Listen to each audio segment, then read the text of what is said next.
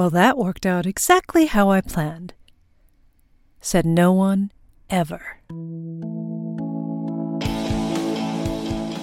I Feel Awful, Chronicles of Leadership, a micro-podcast brought to you by leadership coaches Juanita Malano-Para, Christine Sachs, and Katharina Schneegas.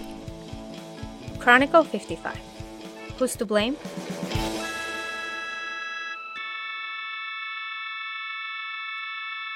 I had a situation blowout last week, and as it often happens in the situations, I went down many rabbit holes, thinking about everything and anything, from my life, existential crisis, what is happening, why is this happening, to many other questions.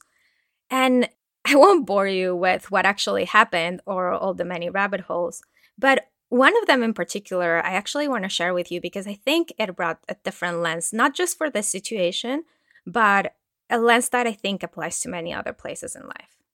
And so I realized one of the rabbit holes was actually centered around blame.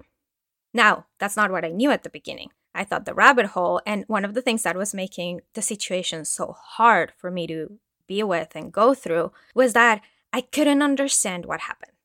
I was trying to figure out what happened, what led this here. And in my mind, that's what I was trying to figure out. I was trying to figure out the reasons, the events, the circumstances that led us here so that we could change them and we can avoid this blowout ever happening again. Here's the thing though. As I went down the rabbit hole with it, what I realized is that I wasn't trying to understand so that we could do something better going forward. I was trying to understand so that I could find who to hold responsible for this and who I could place my blame on. Because even though it may not have been the wisest thing to do, in the moment, it felt like the only thing that made sense. If I could find who is to blame for this, or who many are to blame for this, then I can just put all my energy in blaming them and holding them responsible and thinking or talking about how terrible they are, versus really understanding, and understanding at different levels. And that actually requires curiosity, which is asking questions I don't have answers to or fixes for or responsibles of. It's actually having empathy and being able to connect that way.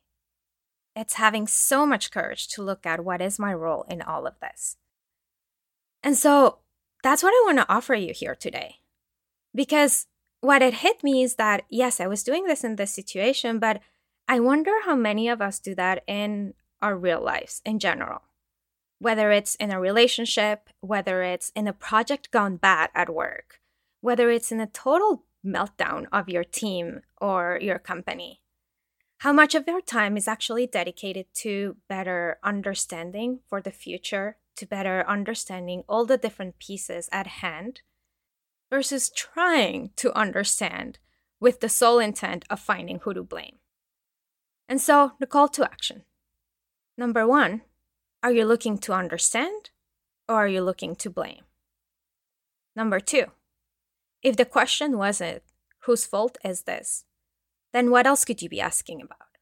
Where else could you be getting curious? See you next week. You can follow us on the web at www.christinesachscoaching.com.